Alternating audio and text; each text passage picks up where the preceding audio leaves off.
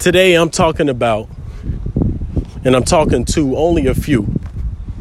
I'm talking to you who have come into a realization on this earth that there is something a little bit different and a little bit more mysterious and a little bit more mystical about existence. This mystical being or intelligence or life or something, you don't know what to call it. Any name is insufficient.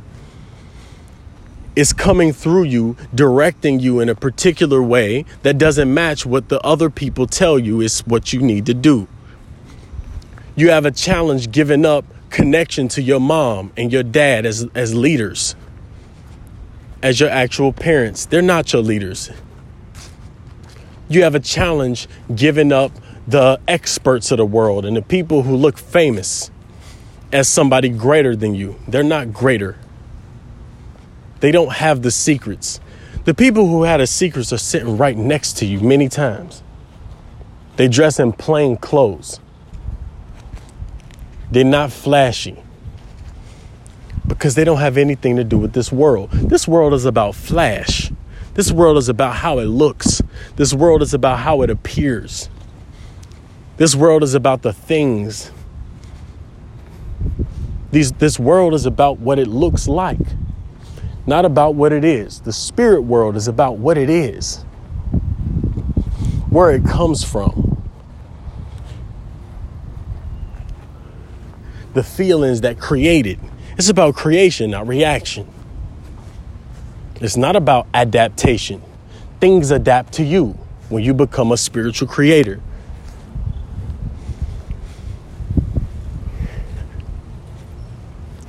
In the Bible, it says, the foes of your life will be in your household.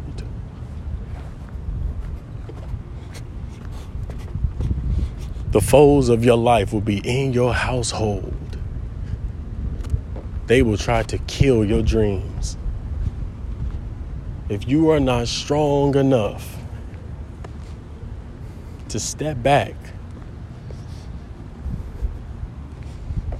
and accept the path that you've been given to walk that makes no logical sense, if you have the courage to step into it completely and let every idea of scarcity and failure go, and you go for the gusto, you go for the win, I guarantee God will be there to catch you. If you take a step of faith off of the ledge, knowing that somehow you will be caught, you will be caught. If you stand on the ledge, fearful of what's going to happen when you take a leap, you will stay on the edge for your whole life, complaining about what you've seen, complaining about the people who are in your way, making excuses. You will kill yourself. Because who you are, the self I'm talking about killing, is life. You will kill off the flow of life. You won't kill life itself because life is life. It cannot become death.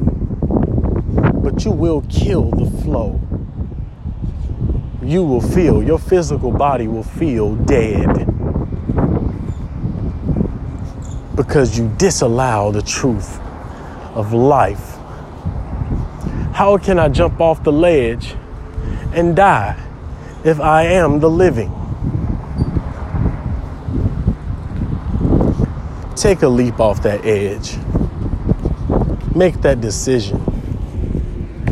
Go.